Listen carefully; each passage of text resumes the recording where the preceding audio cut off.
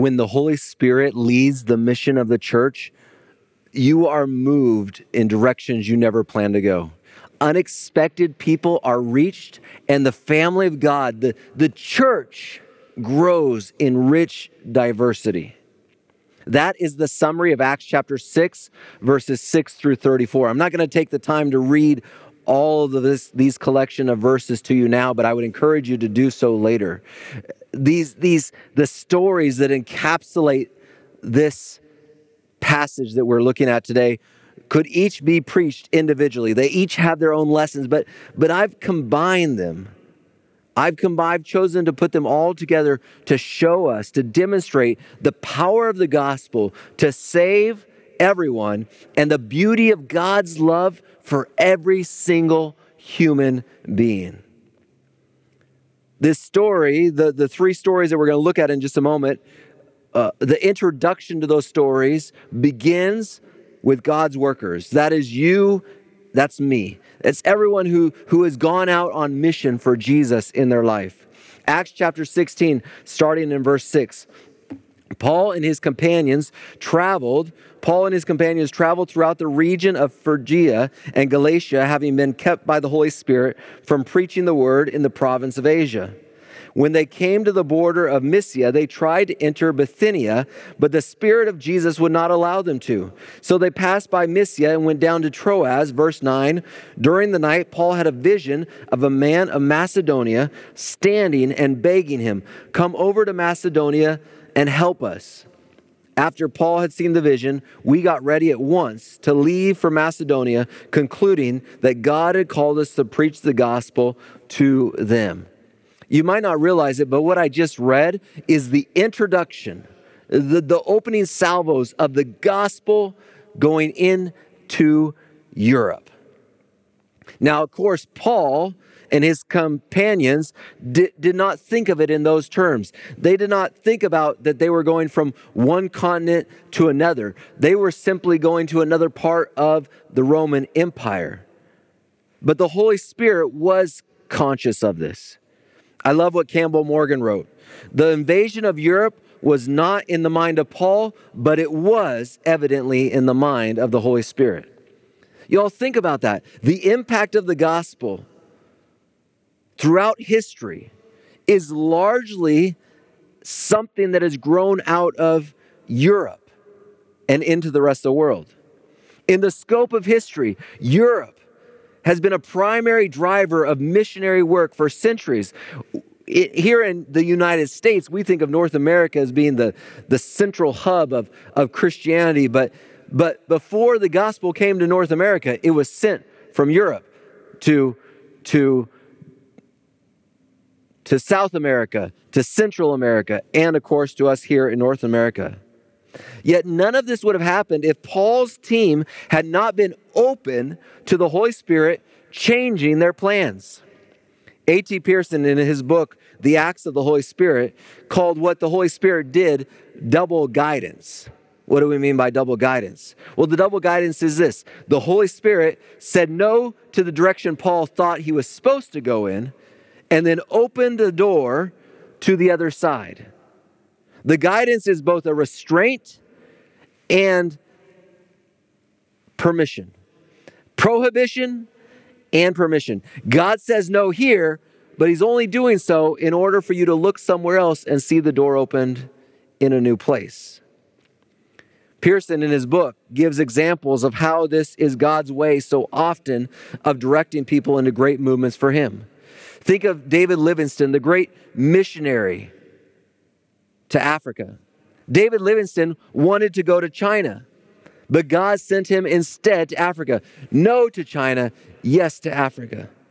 Before him, William Carey planned to go to Polynesia in the South Seas, but God instead guided him to India. Adoniram Judson went to India, but then was driven to Burma. What about you? Where is it you think you need to go? Are you open to the Holy Spirit? Saying no to one thing, prohibiting you from going to one place only to give you permission to go to another place? Are you open to the guidance of the Spirit to lead you into places you never thought you would go? That is what led Paul into Europe, and all of us should be grateful because we in North America received the gospel from those in Europe. And it is why we have 3 beautiful stories that illustrate the limitless power of Jesus' salvation. You see, Paul and his fellow missionaries ended up in Philippi, verse 12 of Acts chapter 16. The Bible tells us, on the river. From there, we traveled to Philippi, a Roman colony in the leading city of that district of Macedonia, and we stayed there several days. And on the Sabbath, verse 13, we went outside the city gate to the river where we expected to find a place of prayer. We expected to find a place of prayer. That is what led Paul to Europe. And it's why we have these beautiful stories that illustrate the limitless power of Jesus' salvation. Paul and his fellow missionaries end up in Philippi, verse 12. And then verse 13 tells us this. On the Sabbath, we went outside the city gate to the river where we expected to find a place of prayer. We sat down and began to speak to the women who had gathered there. Let me point something out to you about this moment. Paul's practice in every new city he entered was to go into the local synagogue, the local Jewish synagogue, and witness there first, and then work his way out to the Gentiles. But here we see evidence that there was no synagogue.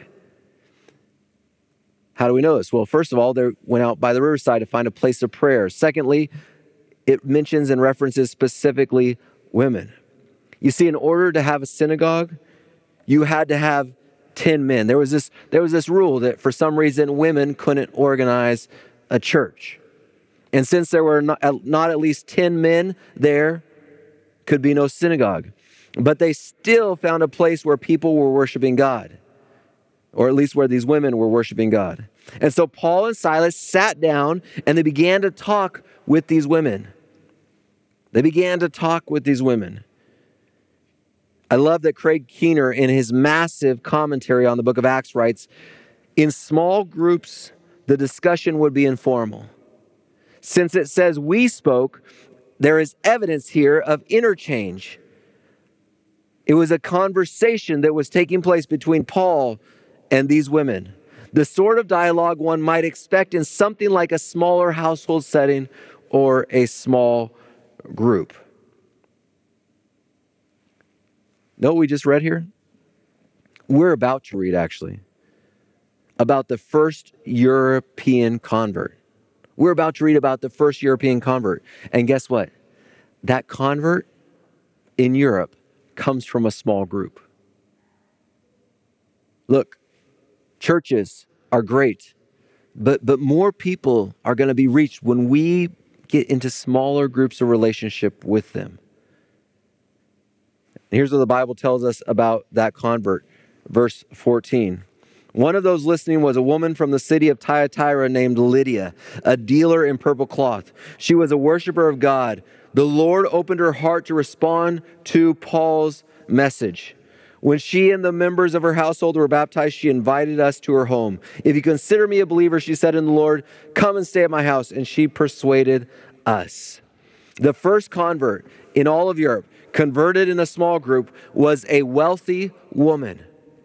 We can deduce by the description that she was a wealthy woman based on the fact that she was a dealer in purple cloth. This indicates that she mingled with the elite. This was a very expensive material. It cost a lot of money to have, and only the rich and elite could have it.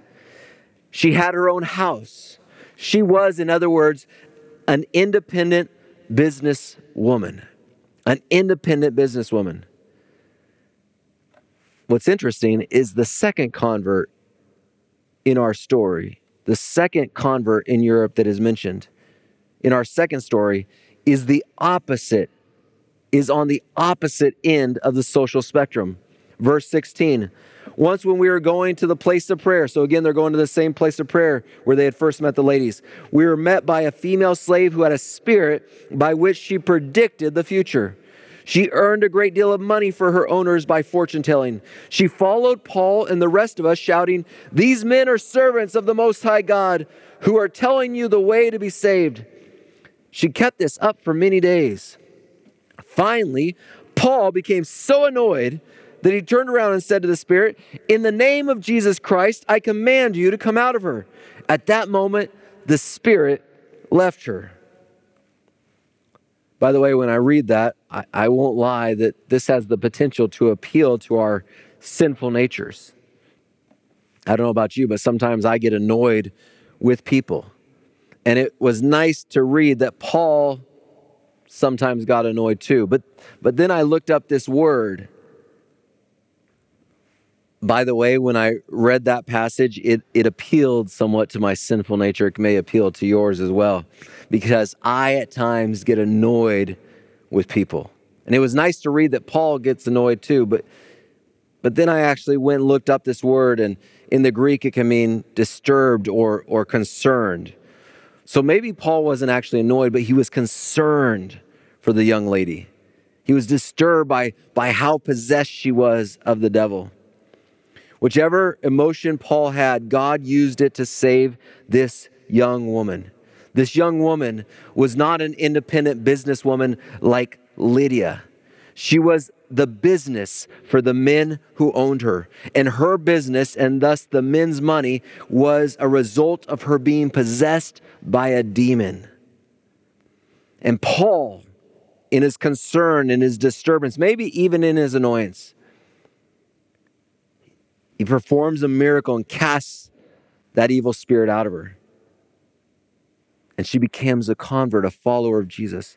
Ellen White, writing in her commentary on the Acts of the Apostles, said this: "Dispossessed of the evil spirit and restored to her right mind, the woman chose to become a follower of Christ." Convert number 2, a slave girl possessed by the devil. Convert number 1, an independent businesswoman. 2 women on totally different ends of the spectrum. Convert number 2 leads us to convert number 3, which came as a result of convert number 2. Verse 19 of Acts chapter 16. When her owners, that's the girl who was just delivered from the Spirit, realized that their hope of making money was gone, they seized Paul and Silas and dragged them into the marketplace to face the authorities. They brought them before the magistrates and said, "These men are Jews and are throwing our city into an uproar." Man, wouldn't that be great if Christians still threw cities into uproar because of the power and the works of God that they were doing in the midst? By advocating customs unlawful for us Romans to accept or practice.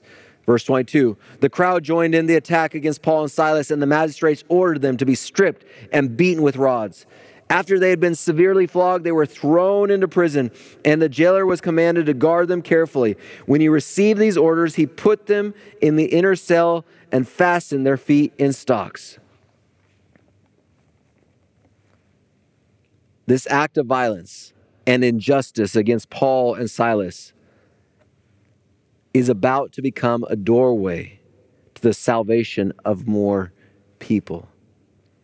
Sometimes we so desperately want to get out of our difficult times. Sometimes we so desperately want to be freed from the struggles in our lives.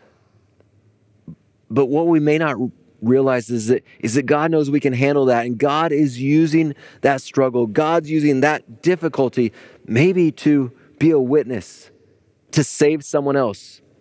Paul and Silas, in their discomfort, prayed and they sang songs. They sang hymns together. The other prisoners are listening in when suddenly there is a violent earthquake, such a violent earthquake that the foundations of the prison are shaken. At once, all the prison doors fly open and the chains fall off all of the prisoners. When the guard woke up, he realized something. His life was over.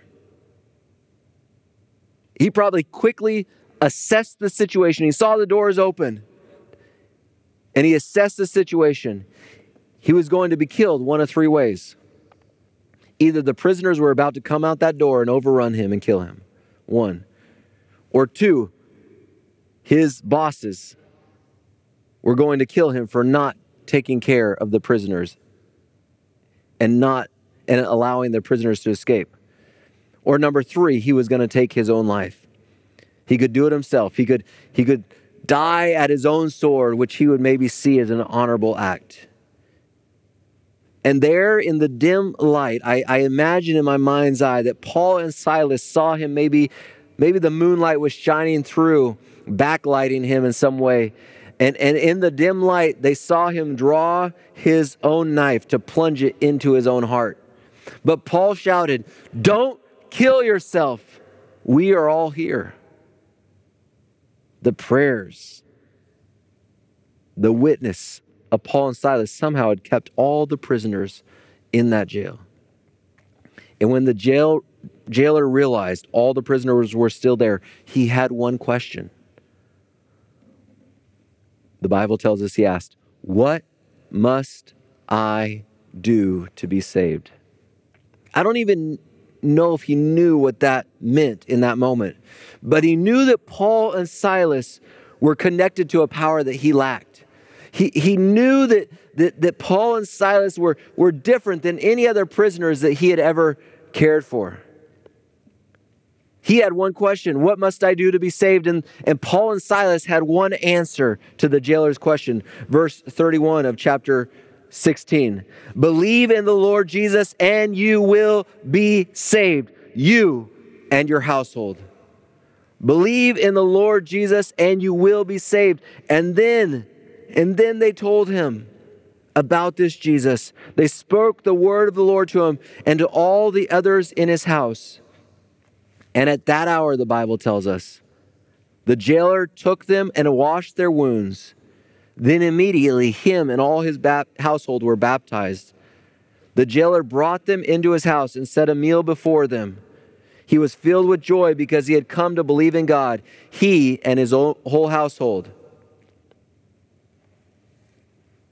A jailer, a Gentile jailer, now becomes a part of the family of God. It all started with Paul and his companions being open to God closing one door so that he could give them permission to go into a whole new continent where the gospel was planted. Three stories as a result of God's people being willing to be led by the Spirit to go to places that they did not plan to go, regions that they did not plan to visit. And then in chapter 16, we see the fullness of the gospel, the fullness of the love of Jesus.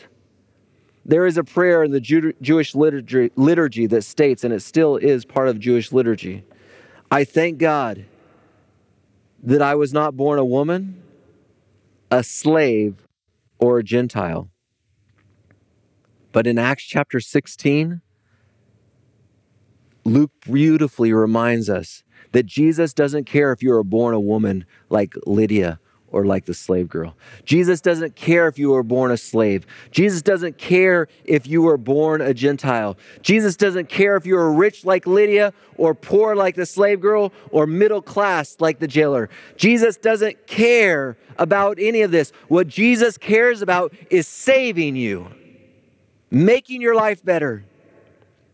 The jailer, the Bible tells us, that joy filled their household when they accepted Christ. This chapter gives us an illustration of what Jesus will do to save humanity. With Lydia, it was a conversation in a small group. With the servant girl, it was a miracle from God to deliver her from a demon. And with the jailer, it was a natural disaster, a crisis that he was facing, life and death crisis.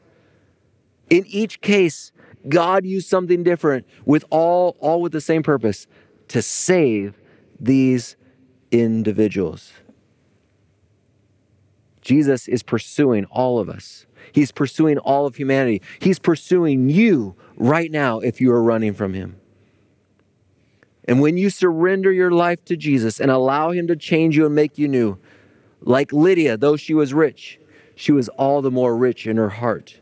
Like the slave girl who was in bondage, she was now set free by the power of Jesus. Like the jailer, though desperate and on the verge of taking his own life, just like that, his whole household was filled with so much joy. This is the limitless power of Jesus. In Acts chapter 16, we observe the universal appeal to the gospel no matter who you are. We see the unifying effect of the gospel. When the Holy Spirit leads the mission of the church, we are led to unexpected places. Unexpected people become followers of Jesus Christ, and the church, the family of God, grows in rich diversity. You know what I think is so beautiful about this story? What I imagine in my mind is that the next Sabbath, the next time they gathered to worship, there was Lydia, the rich, independent businesswoman, sharing a hymnal with the little slave girl. And on the other side of the slave girl, a Gentile jailer worshiping and singing along with them. Folks, if our church is not full of people that are different than us, then we are not being the church. Because when Jesus leads the church, we are moved to unexpected places. Unexpected people are won through the power of the gospel, and the church grows in rich diversity. Jesus wants you no matter who you are, and he's pursuing you.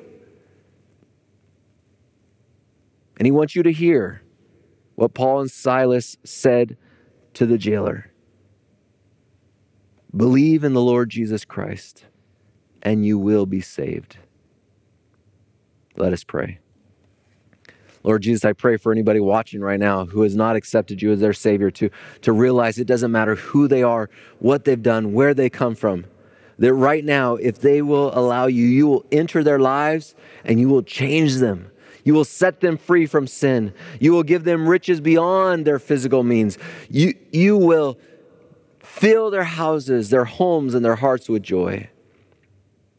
Oh Lord Jesus, please pursue all of us. And may we allow ourselves to be caught by you, to be rescued by you, to be taught by you.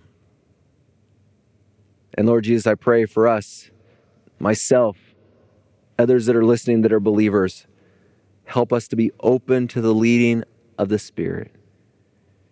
Because he may just have a plan for us that is beyond our expectations, beyond our imaginations. And if we follow that plan, our churches will truly begin to look like the family of God. The family of God that we see here in the book of Acts. A rich businesswoman, an impoverished slave girl, and a Gentile jailer, all worshiping in one church together in the saving grace of Jesus Christ. Help us to be that church. In your name we pray. Amen.